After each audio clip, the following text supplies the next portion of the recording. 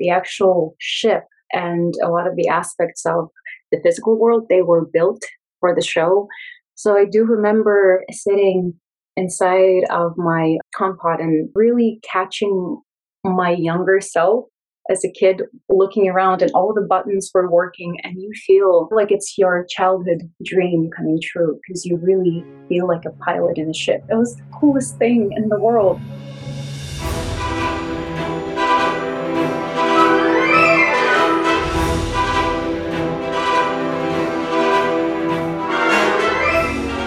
He's back. That's right. There was a huge return on this week's episode of Ahsoka. And no, I'm not referring to myself after being absent from last week's podcast, although I do like to think that that was equally monumental, at least in my own mind. No, we're talking about someone actually on the show, and your spoiler alert has just officially been issued. So if you haven't watched episode 4 of Ahsoka and don't want to know, then I suggest you turn this podcast off immediately, because 3, 2, 1, Anakin Skywalker has landed. That's right. Darth Vader himself, or at least the guy who became Darth Vader, appeared at the very end of the episode and in a very interesting place. What does it all mean? We are going to break it all down and also talk all about what was a super action-packed episode. And that's not all. I feel like I always say that. That's not all. But that's because we always have so much cool stuff on here. This week, Shin herself, Ivanna Sakhno, is joining us. We spoke to Ivanna right before the actors' strike and have that conversation all queued up and ready to roll. All that plus your feedback and your voicemail messages coming up right here on the Dagobah Dispatch. I'm Dalton Ross, here with my hyperspace ring co-pilot, Devin Kogan. What's going on, Devin? Ahoy. This is a fun episode. We had a lot to talk about. We have so much to talk about, and we will talk about it all. A few housekeeping items that we like to right here at the top. First off, it's good to be back. You and Christian did an amazing job last week. It's always fun. I was telling Christian, who's about 3 floors up from me where I'm recording right now in our New York City headquarters, and I said, it's so fun when I'm not on the podcast. I mean, maybe fun for listeners too, or sick of my voice, but fun for me to just get to listen to it as a fan, kind of like them. I watched the, Ahsoka episode up in Vermont, and then got to listen to you all break it down and listen to your cool interview with Deanna Inosanto, and it was super fun. Yeah, we missed you. I have to say, I'm not as Sammy and I discovered. I don't have as much of a radio voice. I can't do the welcome to Dagobah Dispatch and leave a review and all that kind of stuff quite as well as you can. So I never hosted a Bravo game show pilot. So I'm not quite there. Dude, I found that DVD the other day. Yes! I was my wife finally made me clear out some BS armoire, which is just all my junk is in it. Literally laptop bag straps from laptop bags that I haven't had for a decade, just things like that. And it was in there. The Bravo game show pot was in there. I was too scared to check it out. You did a great job. I don't want to hear any of this nonsense that you did not do a great job. And I want to appreciate everyone else besides myself that was listening last week, all of our listeners. We got another really nice review on Apple Podcasts, by the way, Devin, from Doke Boy Fresh, if that is your real name. Said, may the 5 stars be with you. You see what he did there? Hey. This is a 5-star podcast for sure. I love Dalton and crew on EW Radio back in the day, so to find this podcast was a real treat. Fun and deep discussions on all things Star Wars really fits the bill for me. Keep up the good work. Well, thank you. That was nice. Thank you so much. Yeah. We're really getting into feedback of all sorts and really trying to incorporate, you all into the show as much as possible. We appreciate those reviews. As you may know, if you've been listening, we have polls up on Spotify, if that's where you listen to it now. And we had a poll up for last week's episode, which was, who's your favorite Ahsoka villain so far? And we have the results. So the results, it's a tie. It's a tie for first place, Devin. Balin and Shin, Master and Apprentice, each got 31% of the vote. And then Morgan came in after that, Morgan Elsbeth at 18%, Thrawn at 12%, and Marak, RIP, we'll get into that in a minute, at 6%. I like that Thrawn got 12% and hasn't even showed up on the show yet. Like literally have not even seen the dude. I wondered about it, whether or not we should include him, but I was like, we got to include him just because like in every other scene, they're like, we have to find Thrawn. Where's Thrawn? Remember Thrawn, heir to the Empire? Yeah. How many times can they say heir to the Empire? I know. There's like, does Timothy Zahn get money every time they say that phrase? Like, he does he get a residual? I don't know. But yeah, I think that's fair. I think, for me, in this episode specifically, I mean, Shin and Balin are fantastic. And I'm excited to get into this episode and talk a little bit about both of them because they both have some great moments. They're so good. Another way that we encourage you guys to interact with us is by leaving us a message. Leave us a voicemail. Tell us what you think. Agree, disagree, weigh in. We love it. And we have a number you can call. It's 657-799-1566. Anything you want to react to this latest episode of Ahsoka or anything we say that you want to agree or disagree with, please, in a respectful manner, obviously. And we'll put it on the show. 657-799-1566. We got a few voicemails. We're going to play a couple of them for you right now. Let's listen to our first voicemail we got off of last week's episode. Devin, let's take a listen. Hi, I realize I'm late to the dance with this comment. However, I don't think my issue with the Sabine lightsaber fight is relegated to the actual injury. I think it's more to do with the fact that they've been normalizing the application of the Force. In other words, that pretty much, by making the oblique statement that the Force is everywhere surrounding all things, and therefore in some element, some people can use it, i.e. Sabine, Han Solo's luck as a pilot and so on, but it just kind of makes the funny statement that Finn made in episode 7 where Han shoots him down and yells and says, "That's not how the Force works," after he says, "We'll use the Force." So anyway, just throwing that out there. Interesting point here, Devin. Do not leave a name. Please leave a name when you leave us a voicemail. So everyone can know who you are and we can address you. But you know what it made me think when this mystery caller left this message? I understand kind of what he's saying in the sense of, do you remember that TV show Heroes? I don't know if you ever watched Heroes. It was a little bit. It was great until like the finale of season 1. Like the first season until the finale was really, really great. And then it just kind of wasn't so great after that. But one of the problem with Heroes, one of the many problems with Heroes is that eventually like everyone had a superpower. Even the people that started off on the show that were just normal non-superpower people, but maybe were helpers or relatives or, studying them or this side. Eventually, like everyone had some superpower, and like that just makes the powers less special when everyone has it. I think that's what he's saying, Devin. What do you make of it? Yeah, I think it's interesting, and that's something we can get into as we get into this episode. Is like the question of Sabine. Here we have somebody training to become a Jedi or a sort of Jedi who isn't, doesn't necessarily have that natural affinity for the Force. I think it's kind of interesting because like. Everybody has very strong opinions on what the Force is or isn't, but even Star Wars can't really seem to make up its mind. You have people, this is the same franchise that gave us midichlorians, which is like the Force is a genetic thing where you are either have an aptitude for it or you don't.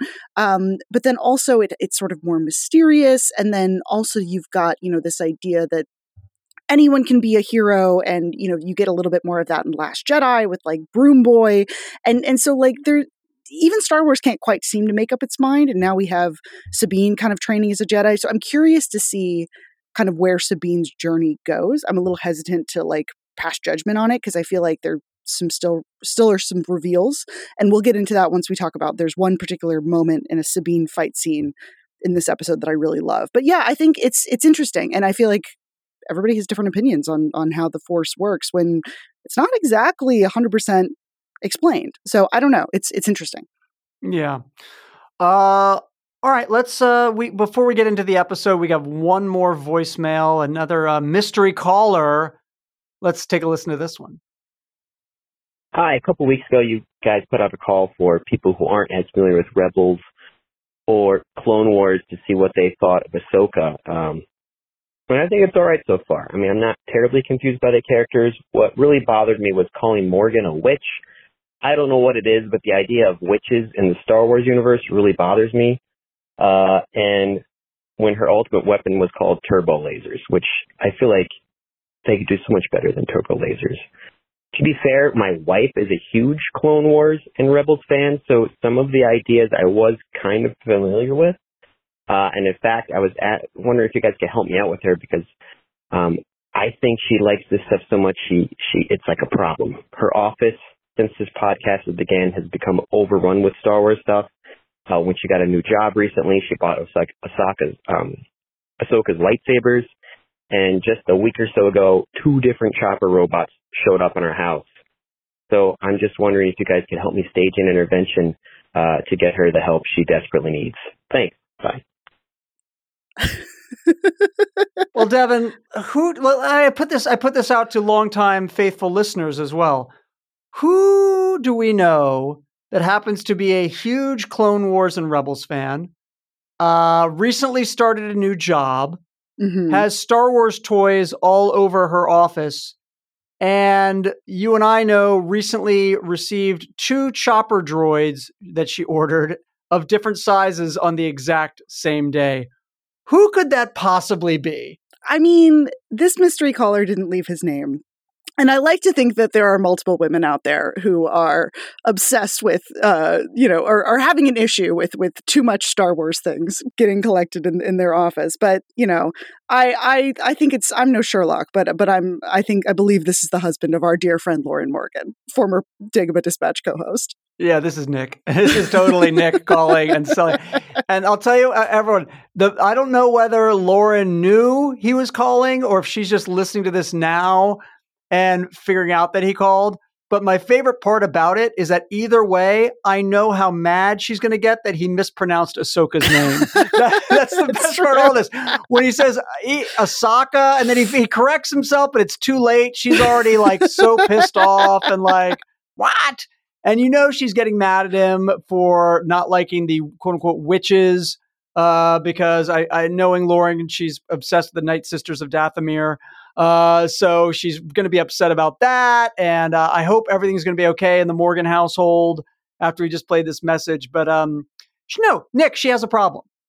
Your wife has a problem. I don't think she has a problem. She has a problem. I think she needs more choppers in her life. So does she. Can you ever have enough, though? Yes. I think you can. How many is too many? 1. I think 1 is the number.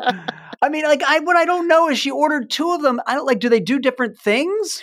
Well, from what I understand, I think she told us that she ordered one and then forgot about it and then ordered another one. But didn't return it. She sent Devin and me a photo and they're both out of the box. They're both sitting there, moving around. So she didn't be oh, and she got them the same day. So she could have easily been oh, right. I leave this, we'll return this one. Hopefully one of them does something the other one doesn't, maybe has different beep bop boop noises or spins around with it gesticulating wildly with its robotic limbs. I have no idea. You got to have multiple. You have one for the office, one for the kitchen, one for the living room. You just a chopper in every home. That's my campaign pledge. And Nick did get into something interesting here in terms of the witches, because I wondered again. I love hearing from people that haven't watched this show, and call us on the voicemail and let us know how you feel. Because if I didn't have some of the background with not just the animated shows but the video game, because Star Wars Jedi Fallen Order goes to Dathomir, and it's awesome. It's so cool. That part of the game is so cool. If I didn't have that, I think I would be like Nick. I'd be like, witches? We already have the Force. Do we need magic too? It just seems like we have the Force. We don't need witches and magic. That's the Force is magic as it is. We don't need this other kind of weird magic. And I could see being a little not into it. I am into it because of the other stuff, but I could see not being into it. What do you think, Devin? Yeah, I mean, I think it's kind of interesting. Star Wars is certainly in the original trilogy, it's very much sort of as down to earth as a sci-fi series about like space lasers can be. But there's this idea that like, ooh, the Force is like, it's out there and magic, and that's not really real. It's hokey religions are no match for a good blaster. But yeah, certainly in the prequels and certainly in Clone Wars and Rebels, you get a little bit more of an exploration into sort of like the mystical, magical side of things, and the idea that like there's a lot unexplained in this big, enormous galaxy. So yeah, I can see how, for some people are like, oh yeah, of course, the witches of Dathomir, and other people are like, wait, witches? Like, what's going on? So I'm curious to see sort of how those things kind of continue to be incorporated into the live action side of Star Wars, because I think we're going to, as the live action, world continues to grow, I think we're going to see some more of those sort of like weird fringe, kind of outside moments, that people who are fans of the original trilogy or just the films or whatever might be like, huh, that's new to me. So anyway, it's interesting. Yeah. All right. Enough of this poppycock and this tomfoolery. Let's get it. And well done, Nick. I love that. That message. That was awesome. It was so good. Let's get into the episode 4, and let's start right at the end. I mean, right? Like we can't put this off anymore. Devin, take us into the big return of Anakin Skywalker and what happened in here, and then let's get into it. Yeah, so the episode ends with Ahsoka sort of losing this lightsaber battle to Baylan Skoll. She tumbles off a cliff, down there on the planet Cedos. And we see her waking up, but you can tell immediately that something's not quite right. There's sort of like this mystic quality around her. And as she sort of stands up, she hears this voice. And you don't necessarily like hear it, but it's confirmed in the subtitles. You hear someone say, "Hello, Snips," which Clone Wars fans know, obviously, was Anakin's sort of nickname for his Padawan, Ahsoka. And immediately Ahsoka clocks it and she says, "Master," and she turns around and he's there, de-aged, Hayden Christensen, dressed exactly like he was when we saw him. I mean, gosh, he's pretty much wearing his Revenge of the Sith outfit, with the all black and the longer hair. I'm glad he doesn't have the Padawan braid. But it's Anakin. He's not a Force ghost, and they are in what appears to be the world between worlds, which is sort of this Force ethereal region, sort of that exists outside of time and space. We first saw it in Star Wars Rebels, and it's them coming face to face. And I don't have it in front of me exactly what he says, but he says, he says, "I didn't expect to see you so soon." Yep. Which suggests that, like, is she dead? He's dead. What's going on in this sort of world between worlds kind of situation? And it's a big, big moment. And it's one that we sort of knew this was coming, Dalton. I mean, there's been rumors for months, if not years, that Hayden Christensen was coming back. Disney released a teaser with like Hayden's voice in it, sort of hinting at this. So we sort of knew this was coming. It was just sort of a question of when and how, whether it was going to be a flashback like we saw in Obi-Wan Kenobi, whether he was going to be a Force ghost. Instead, we get something different. We get them having an actual conversation in the world between worlds. So what did you make of this, Dalton, when you watched this last night? Yeah, so just if you haven't watched Rebels and you want a little more background, like Devin mentioned, it shows up there. I actually think the episode's called World Between Worlds, so it's pretty, and I think it's season 4, so you can go find it and watch for yourself. But essentially, Ezra Bridger, this guy they're looking for, goes in there, goes to this Jedi temple, gets in there, gets Ahsoka in there. Sidious is trying to get in there, and Ezra wants to go back to like save his master, Kanan Jarrus, and we can talk about him maybe a little bit later. But eventually, they don't want to mess with time and space. But this place allows you to travel through time and space, in a sense. That's where it exists. So, that's what the world between worlds is. And will that somehow, if you can travel between time and space, is that what's going to get you to Grand Admiral Thrawn? Maybe. I don't know. We'll find out. But that's what that place is. As far as seeing Anakin, I agree with you 100%. We knew it was going to happen. Let's just be honest. We all kind of knew it was going to happen. And like you said, just didn't know how and when and where it was going to happen. I thought you're right. His look was sort of latter day, end of Clone War, season 7 Clone Wars meets sort of Revenge of the Sith look there. I really like the way, if you go back and watch it closely and listen closely, the very end, musically, you'll hear shades of the Imperial March. Oh yeah. Which is kind of cool, which is it's like, it's not a full Imperial March, but you hear that sort of coming through a little bit, which was nice. And you and I were texting a little bit about this, the de-aging. I remember. Let's talk about it, because you and I spoke a lot about this when they did the de-aging on Obi-Wan Kenobi. And when they had that fight scene, right? They showed the Master Padawan training fight between Obi-Wan and Anakin. And we commented that we thought it looked good. Like, they didn't go too far with it. And like, clearly, like, Anakin almost looked a little too old, but it looked better than this really fake looking, weird, gauzy, almost like you're on a Zoom and you've hit the adjust my appearance level way too far up, like high up. So it didn't look like that. And I said, I'd rather see him look a little older than look like really fake. And so we kind of liked what they did here. Here, they put the pedal to the metal on the de-aging a little bit. And you said it as well in one of our texts. It was in like his eyes and forehead just didn't quite look right. It's something about the eyes just not quite right to me. And I think that's something that, de-aging tech is so extraordinary and you can do so many things with it. And, there's so many times it's seamlessly used and we don't even notice it. But there are certain things that like are so difficult to get right and difficult to animate correctly. And something about the eyes and like the eyebrows, I almost think like the makeup artist like filled in his eyebrows a little bit much. He's kind of got like that like 2016 like snatched brow look. I could be overanalyzing it.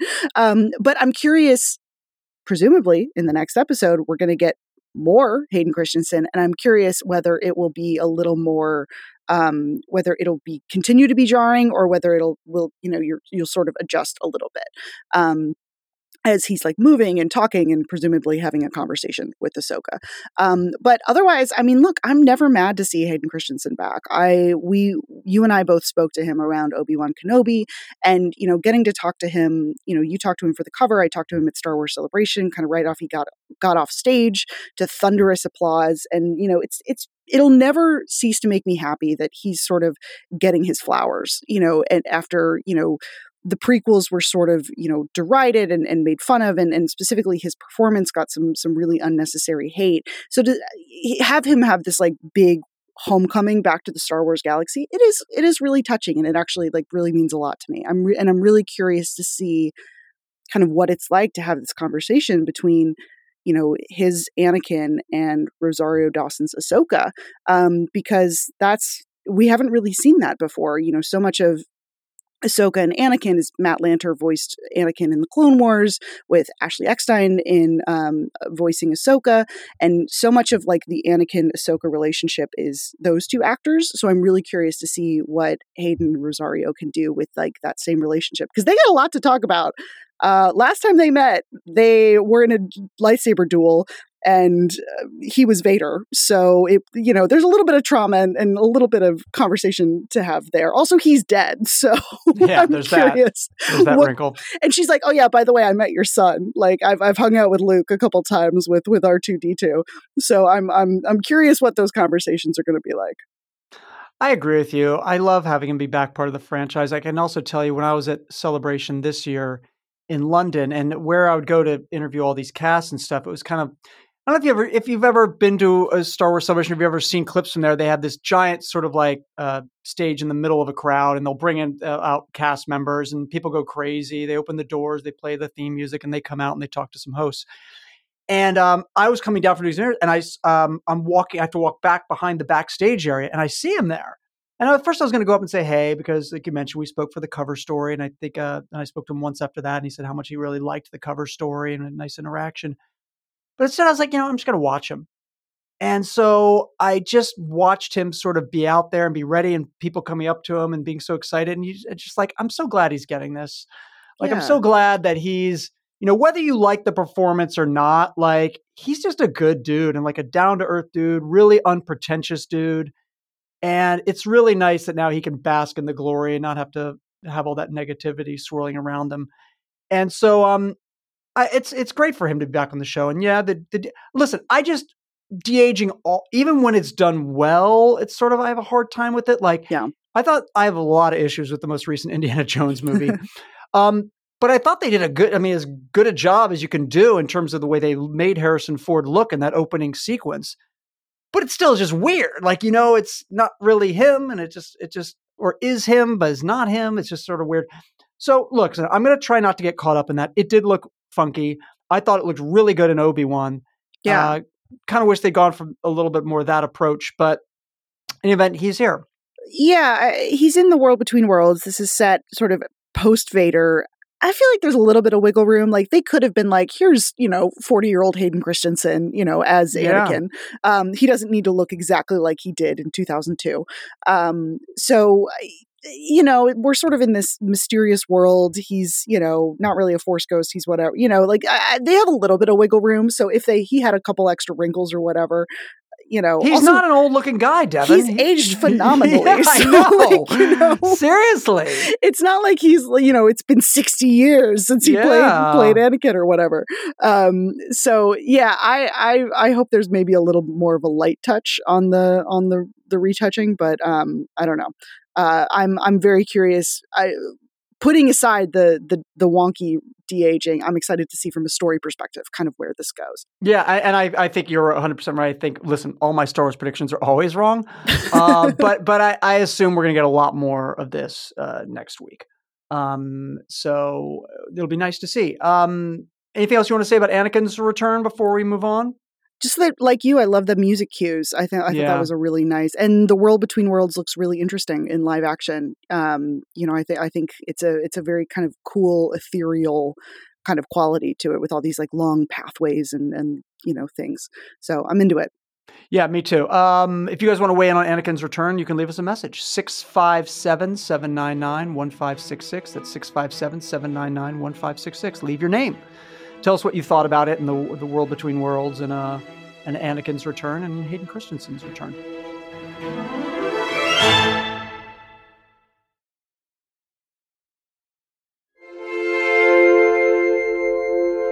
All right, let's just get into overall. We've talked about that, but let's just talk about our overall thoughts on this episode, Devin. I wasn't on last week's show because I was away. And it's interesting because you and I both really liked the first two episodes. I didn't love last week's episode. It sounds weird to say, but like Jedi training sequences can sometimes be kind of boring. We've seen so many of them, either animated or live action. And I get that they were trying to draw parallels to Luke's training with the whole, hey, I can't see with the blast shield down, like, right, when Sabine's doing it. But like, it just wasn't, for me, that interesting. I thought last week's episode also had a really anticlimactic ending. Like, we knew Balin and them were searching for them down, and it just ends with a very like pseudo dramatic shot of him like, begin the search or whatever he says. Like, I can't remember, but like, it just kind of, after the first two episodes, I didn't hate it, but it just didn't really get me super charged up. This week's episode got me super charged up with tons and tons of action, which we'll get into in a second. But what did you think of this week's installment? I felt similarly. I think I might have liked last week's episode a bit more than you, but I agree. My biggest issue with last week was it was about characters finding out things that the audience already knew. And so we were just sort of watching some of these characters play catch up to things the audience had already been privy to. Whereas this one had some actual surprises and some actual like plot developments and some interesting things. Specifically, we got a lot of really great lightsaber battles. Oh my gosh. Some really, really great lightsaber battles. And this is something that certainly on the Disney Plus side of Star Wars, we got a little bit of it in Obi-Wan Kenobi, but man, we have not had much in the way of lightsaber battles because it's all been Mandalorian and Andor and things where, Jedi are not the sort of the center focus of this. Whereas here, I mean, we got like 3 or 4, and it was kind of awesome. So we basically get sort of the bad guys encroaching, finding the good guys. And there's my favorite character on this whole stupid show is Hu Yang, voiced by David Tennant. I'm obsessed with him. I thought it was curtains for Hu Yang for a minute. I thought those scary droids were going to get him, but he's got some moves. He like took out a bunch of those droids, and it's kind of great. He's rising in my droid ranking. I'm a big fan of him. And then we basically sort of get this twin lightsaber battle where you get Ahsoka going up against Marok, and you get Sabine having a rematch with Shin. And so you get these sort of like twin lightsaber battles happening at the same time. And I love the moment. Let's talk about Marok. because Marak, I still don't know at this point. Marak. I had a prediction that he was going to be revealed to be somebody. You know, he's a mysterious character with a mask. He doesn't really talk very much. Like he just, every storytelling flag, it was just going off being like, this guy's important and there's going to be a reveal. And Dalton, I was wrong. I was so wrong. R.I.P. Marak. I love you being wrong for two reasons. Okay. One, because it's not me being wrong. Like, it's always usually me being wrong. So I love that it was you. But also, you're right. Listen, Devin and I watch a lot of movies and TV. And like I said, you've seen anytime, like, you don't really, I mean, he had a muffled voice, clearly some sort of voice changer, it sounded like. You don't see his face. There's a reason for that. When they're in the writer's room, there's a reason for that. And so I love that he was just some nobody. I love that, like, they like, for once, it wasn't like everyone's connected and everyone is someone. It's like, no, he's just this warrior and you dispatched him. So I love that he was nobody in that sense. Yeah. I thought it was really, really, really cool and smart. I do love the moment. It's a little bit of an Indiana Jones moment where he's got this insane double-bladed spinning lightsaber coming at Ahsoka, and she sort of just like steps aside and slices him in half. It's very much Indiana Jones and the guy with the swords and him just shooting him with the pistol. Yeah, meets like Thanos when he turns into brown ash after he gets killed and just sort of like fades away. Yeah, he kind of like explodes into dust. Like it's like sort of like they like punctured him and he just sort of like deflates. Yeah, is he in the blip? Like, where did he go? Like, is he going to be gone for 5 years? I don't know what happened there. I literally wrote in my notes, oh my God, she like chopped him in half. It was pretty And then he's great. fine. But you just put him in the Bacta tank, like Yeah, Sabine. He'll be for Darth Maul. He'll be fine. He'll be fine. It's tis but a scratch. Well, listen, there were so many, like you said, battles. Here's the question I have for you. And this is the question that I have for everyone else. And, I encourage you all you can call in and weigh in on this. You can also vote on this and we'll make this our Spotify poll.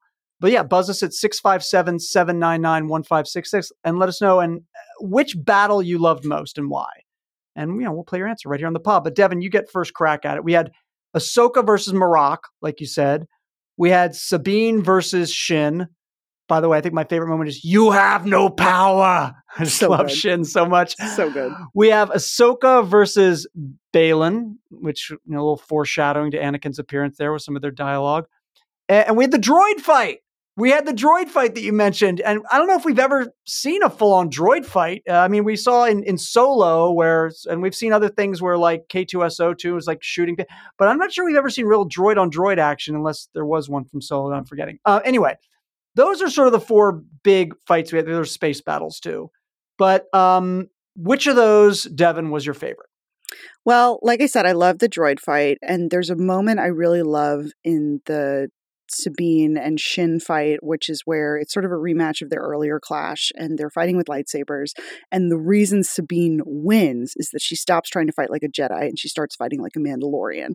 And that's how she gets the upper hand on Shin. And I really loved that moment because it's sort of like leaning into letting Sabine stop trying to be something she's not or that she's struggling with and really leaning into her strengths. I really love that moment.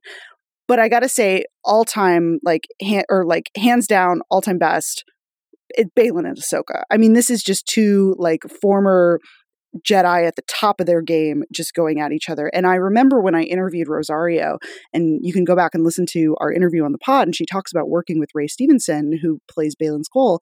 And she was like, he's like the nicest, gentlest, kindest man. But like when they did that fight scene, she was like, "Oh my God, Ray! Like we're not fighting for real. Like it's really." He was really intense and really like into it, and just like nailed all the choreography. And you could really see that on screen. It's really cool to see. Okay, here are two people at the top of their game, kind of showing off their skills. And there's a lovely moment of silence where there's like a full minute where nobody speaks and nobody moves, and they're just sort of like circling around each other until finally like Ahsoka makes the first move and the battle starts.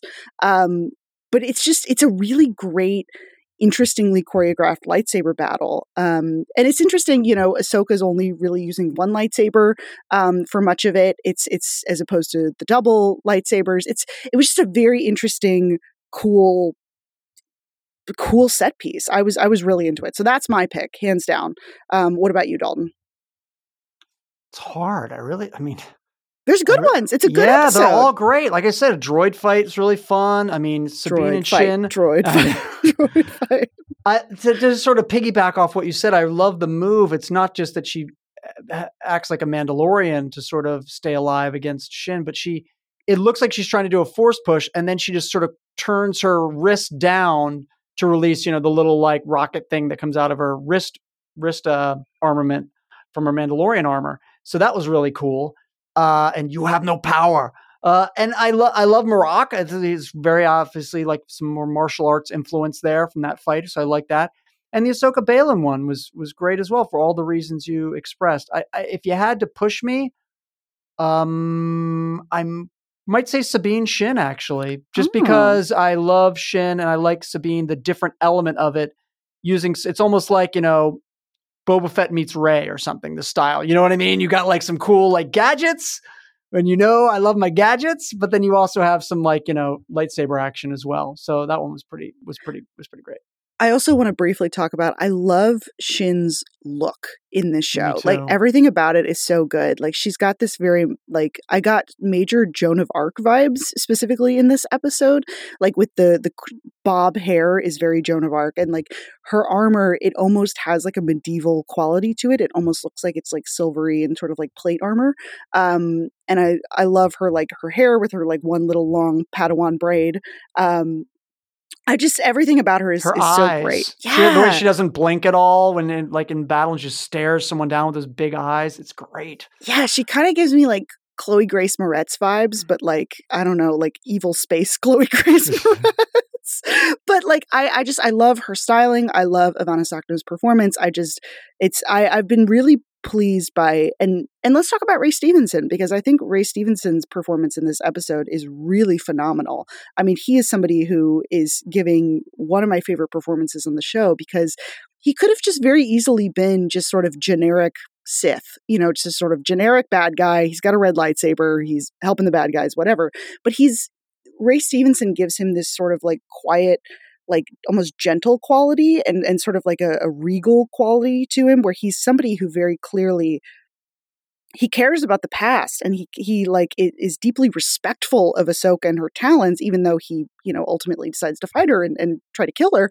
But there's like this sort of like nobility to his performance that I think it just makes him so much more interesting. He could have just been stock character bad guy. And I think Ray Stevenson really kind of elevates that character with his performance. He thinks he has honor. Like he thinks he has a code. 100%. Usually the Sith code is just like deceive, kill, like whatever, whatever. Every man for himself. They might have things to say about the Jedi and like how hypocritical they are, but they're not trying to stand on any moral high ground. He is trying to stand on a form of moral high ground, which we see later on when he makes Shin release Sabine from the Force Grip, because he gave her his promise and he says he's going to hold on to it. So that's what makes him so interesting. He's a fallen Jedi. Obviously, he's a mercenary. He's not a good guy, but he does think that he has some. He's just doing what needs to be done for this task, for what his ultimate result, and he's not looking to inflict unnecessary carnage. He's not seemingly taking pleasure out of it. This is what needs to be done, and I will make sure it is done. Speaking of which, maybe I'm the only person that yells at my TV screen. Maybe it's just me. Maybe I'm a psychopath. But were you yelling at your TV screen when Baylan was convincing Sabine to not blow up the map and give it to him just so she could see her friend Ezra? And I was literally like, don't you do it. Don't do it. Ahsoka told you, like, we have to do this. This has to be done. And I actually, Devin, was like, she's going to blow it up. I thought she's going to blow it up because they teed this up and they're not going to make Sabine see this easily manipulated. And so she's going to wait till last. She's going to start to hand it over to him. And then like, maybe he put his hand, then she'll shoot it while it's in his hand. I don't know, something like that. And then she gave it up. I couldn't believe it. Insane. I also was yelling at my television. I'm also somebody who yells at my TV a lot, whether it's me watching Cardinals baseball or me watching HGTV and yelling at couples on House Hunters. That's usually what I do. But no, I was also like, it's very, I mean, it's a big move. It was kind of shocking. I was not expecting it. Because if you've just met Sabine in Ahsoka, or if you followed her, all throughout Star Wars Rebels, I mean, this is it's kind of a shocking move. Clearly, she very much loves Ezra and wants to see Ezra again. And at this point, she thinks Ahsoka's dead. Well, no, I don't even know if she thinks Ahsoka's dead when she first starts to. I don't know. She sees her go off the cliff, but yeah, you know. Especially when like Ezra sort of sacrificed himself to sort of stop Thrawn from coming through, and so for her to be like, I'm gonna just sort of like move through it and just do what I want just so I can see my friend again is a very interesting move. And my only thought is that, like, okay, maybe she has some plan to be like, okay, if I find Ezra or whatever, if I go with them to, wherever Thrawn is, somehow they can track me or they can find me. And Hera, maybe she has some plan up her sleeve, but I don't think she does. I think it's just she saw the opportunity and she took it and she thinks she's doing the right thing.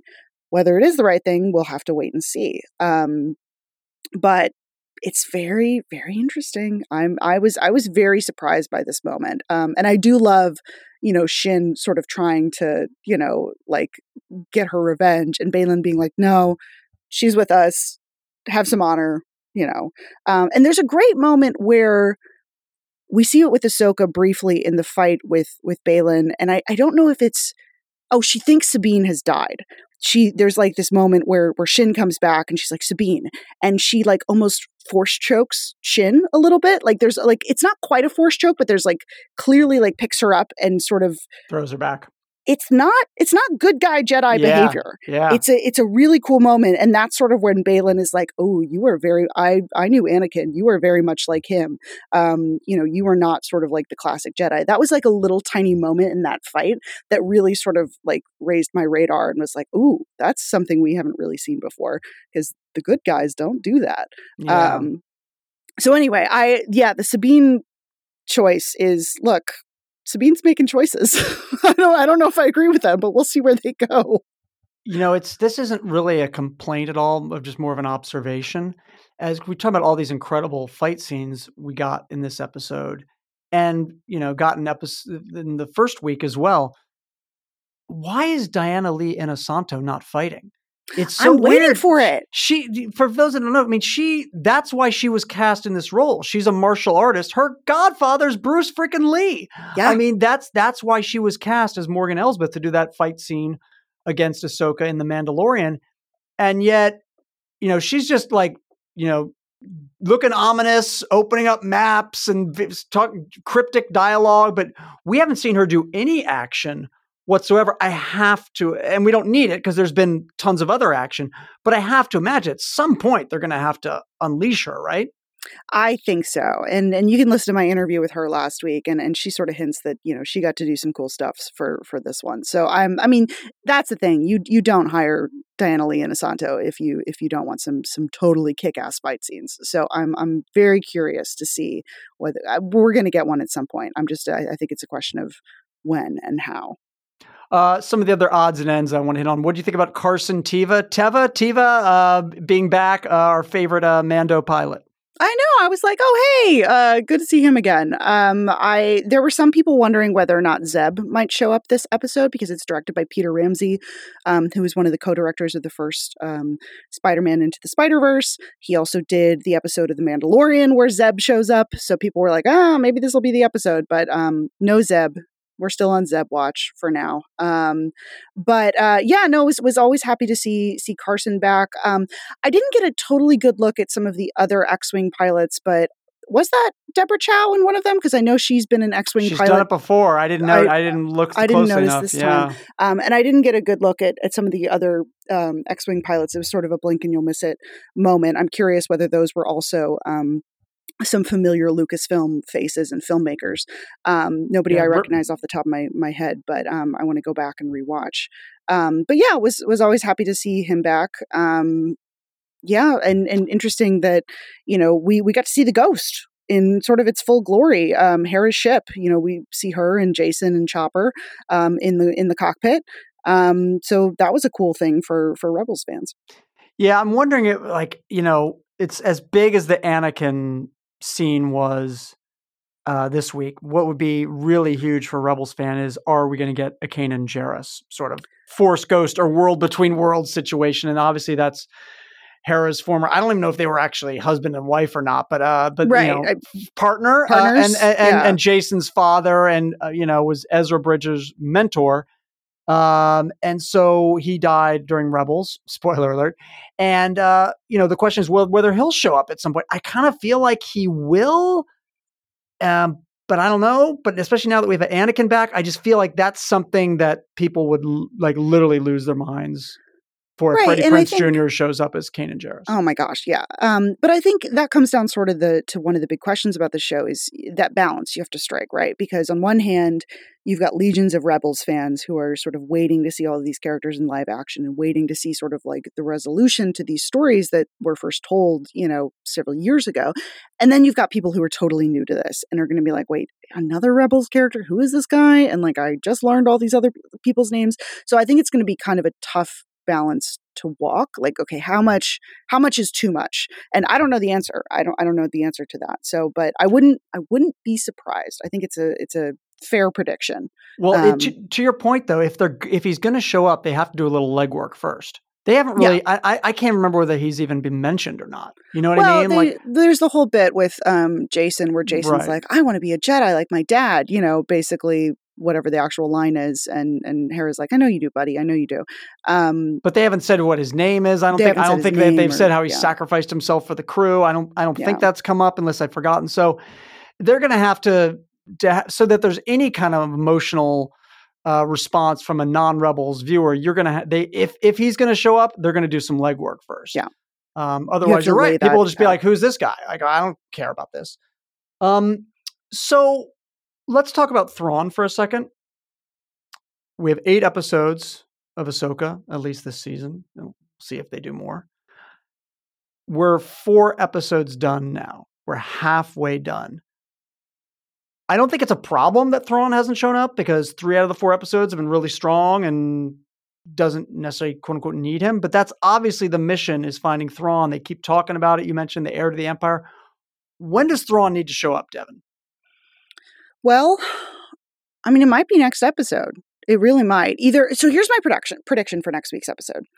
We're either going to follow, Morgan and Shin and Sabine and Baylan into wherever Thrawn is, and we're going to meet Thrawn and maybe find out what happened to Ezra, and that's going to continue. Or we're going to get a completely standalone episode set within the world between worlds that's just Ahsoka and Anakin, and we're going to press pause on that whole storyline for an episode.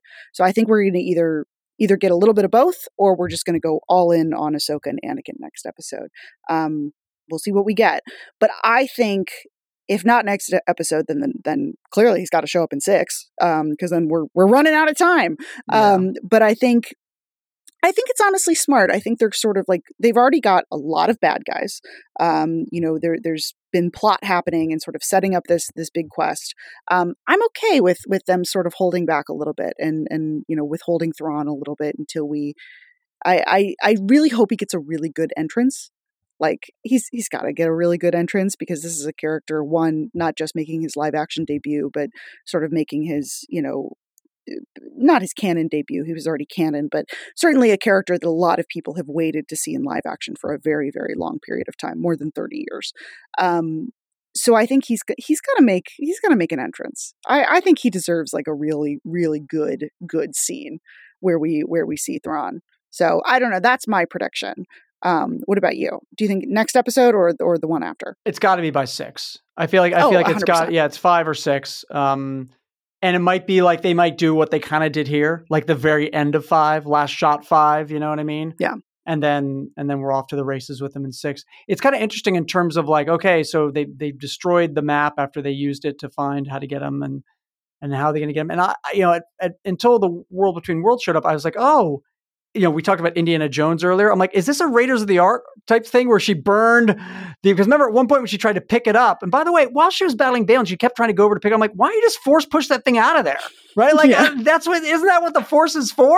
Like, right. For like getting objects? I mean, like, Anakin's sitting there like moving the salt and pepper shakers and the fruit and Naboo. He's with like, Padme, can't you just move this map that might kill all of, the New Republic out of that stupid thing? But no, she didn't. But anyway, she did pick it up and it burned her hand. I'm like, oh my God, did she just get like the map burned on her hand? Is this like the Nazi in Raiders of the Lost Ark?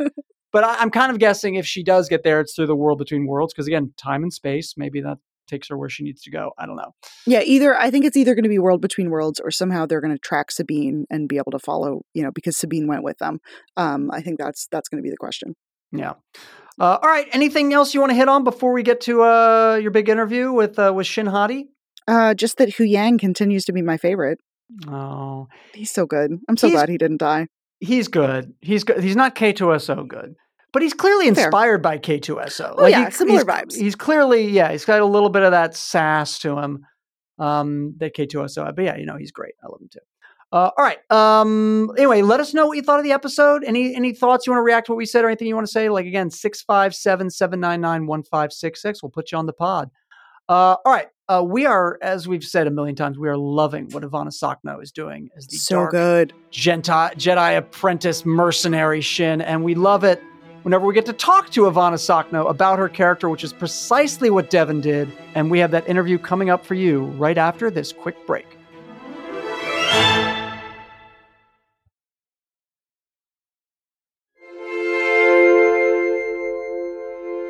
Hey, Ivanna, thank you so much for joining me. And I'm so excited to get to talk to you a little bit about Ahsoka. Likewise. I'm excited that we get to speak about the show. I was going to say, has it been hard keeping the secrets?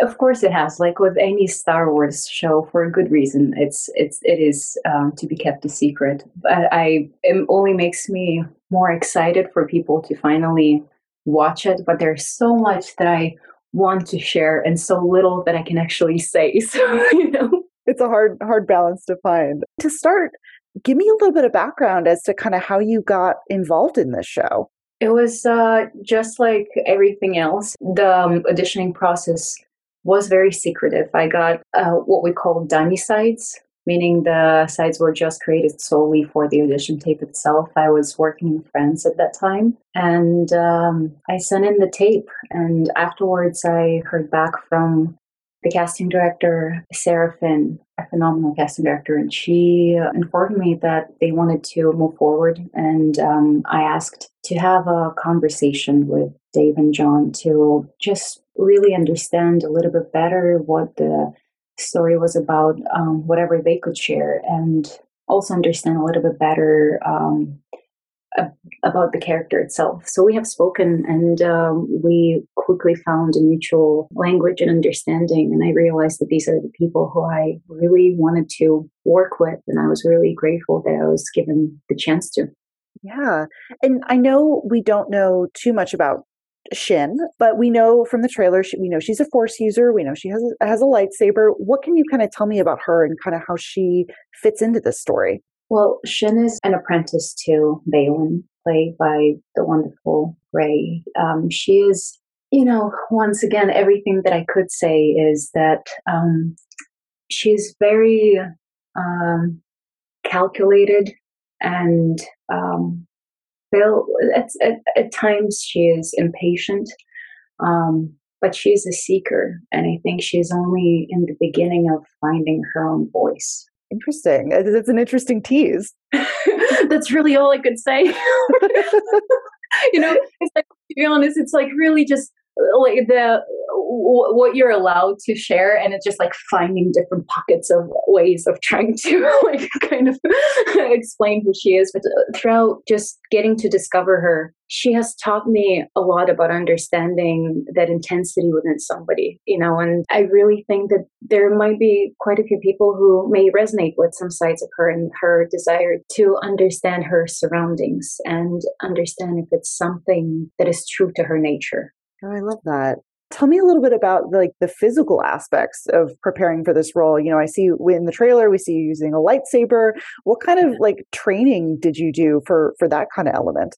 There's quite a significant amount of action in the show. So training and preparing for those scenes was very important. I got to work with our incredible stunt coordinator, Ming Q, and just like many of the actors on the show, we had to undergo months of preparation and training with Ming and the rest of the stunt team, and they were great leaders. They were able to not only prepare us physically but also mentally, and I really hope that it pays off on screen, because we've put a lot of effort and time into that aspect of the show.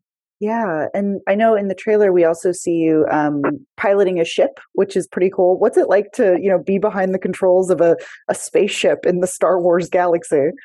Just to be honest, just like the logistics of it was the coolest thing in the world. I remember, we in general, the set, same as for Mandalorian, we use a really advanced technology. So we do have a stage that's called Volume, and it's filled with screens and incredible light. But the actual ship and a lot of the aspects of the physical world, they were built for the show. So I do remember sitting inside of my compod and really catching my younger self as a kid, looking around and all the buttons were working, and you feel like it's your childhood dream coming true because you really feel like a pilot in a ship and you get to do this for a living. So I just felt giddy and incredibly lucky to be able to experience it. That's so cool, especially to have, obviously the Volume is incredible technology, but it's always nice to have that actual physical thing in front of you, I imagine. Absolutely. And there's a lot of components within the show itself that are physical. And just like in the original films, they did use a lot of props and for the films itself, and that placates itself into the way that this show is made as well. So I think it's a very balanced combination of the two, of the advanced technology and also the physical creations that our props team have made. That makes sense. And tell me a little bit about working with Rosario, who's, number one on the call sheet. She's kind of captain of this ship. Rosario is really great. To me, it makes all the sense that she was chosen to play Ahsoka because she is a real life Jedi. I have so much respect for her work ethic and the way that she leads her life, the way that she chooses to use her voice as well. I think that she is a wonderful role model and the perfect person to play Ahsoka. Working with her was just, you feel really supported and you feel loved. She supports every single crew member, and the way that she walks on set, she carries Ahsoka's energy. And it was filled with a lot of laughter and celebration and just support of one another. Absolutely. I'm curious, was there anything about making this show or joining the world of Star Wars that really surprised you or that you weren't expecting when you first came into this? I'm just taking one day at a time and trying to be present with experiencing the way that it's unfolding. One thing that I feel very lucky to have experienced, and I think any actor would be lucky to experience in any show, is the respect and involvement that you feel. And I think it has to do with really Dave and John and the way that they lead the set, because they're the perfect leaders and collaborators. Dave makes sure that every person involved in the making of the show is an equal part of making it. So he really, I would say, cherishes the opinion of every person. And creating Shin, I felt like everybody else's, my involvement mattered. And because she's a new character, we got to really create some of the parts of her from the very beginning. And it did feel like with costume and makeup, it felt like storytelling. And it really does have to do with the crew, because everybody is equally a genuine storyteller in the crew. And that is a gift to feel on any show. And the fact that that was so potent on the set of Star Wars, it only makes sense because of what the show speaks on. The set was hopeful, and so our show is as well. I love that. Yeah, you don't necessarily expect something like as big as a Star Wars show to be a collaborative place, but I imagine that makes for such a better creative environment to have that sense of collaboration and creativity. Yeah, you really understand what you do it for. Was a lot of humility and warmth and very little ego involved in set. And the set itself is also, it's located in Los Angeles, and it's quite small and family-like. So they're a real deal. You want to come back. And it's being part of TV series. It's my first time being part of something that makes you want to come back, makes you hope to come back, and makes you be excited to be a storyteller. That makes sense. And I also wanted to ask about Ray Stevenson, who sadly passed away earlier this year. Do you have any fond memories of working with him or really getting to know him on set that are really stand out to you? Of course I do. We were inseparable for the reason of the way that the story is shaped. But I think with so many people that have gotten to know the gift of Ray Stevenson in real life, his impact on my life is immeasurable, and so is the ache of losing him. I miss him terribly, and I carry his light within him. I think of him every day, and I only hope to honor him and all that he has given me in this lifetime moving on. I'm so grateful that the show has given me the chance to know him. Sorry. Beautifully said. No, not at all. Thank you for sharing. Yeah, I from everyone I've spoke to, he seems like a really extraordinary person. I'm words wouldn't do it justice. He really is a gift. Yeah. Is there anything we didn't talk about this show that's really memorable for you or really stands out to you?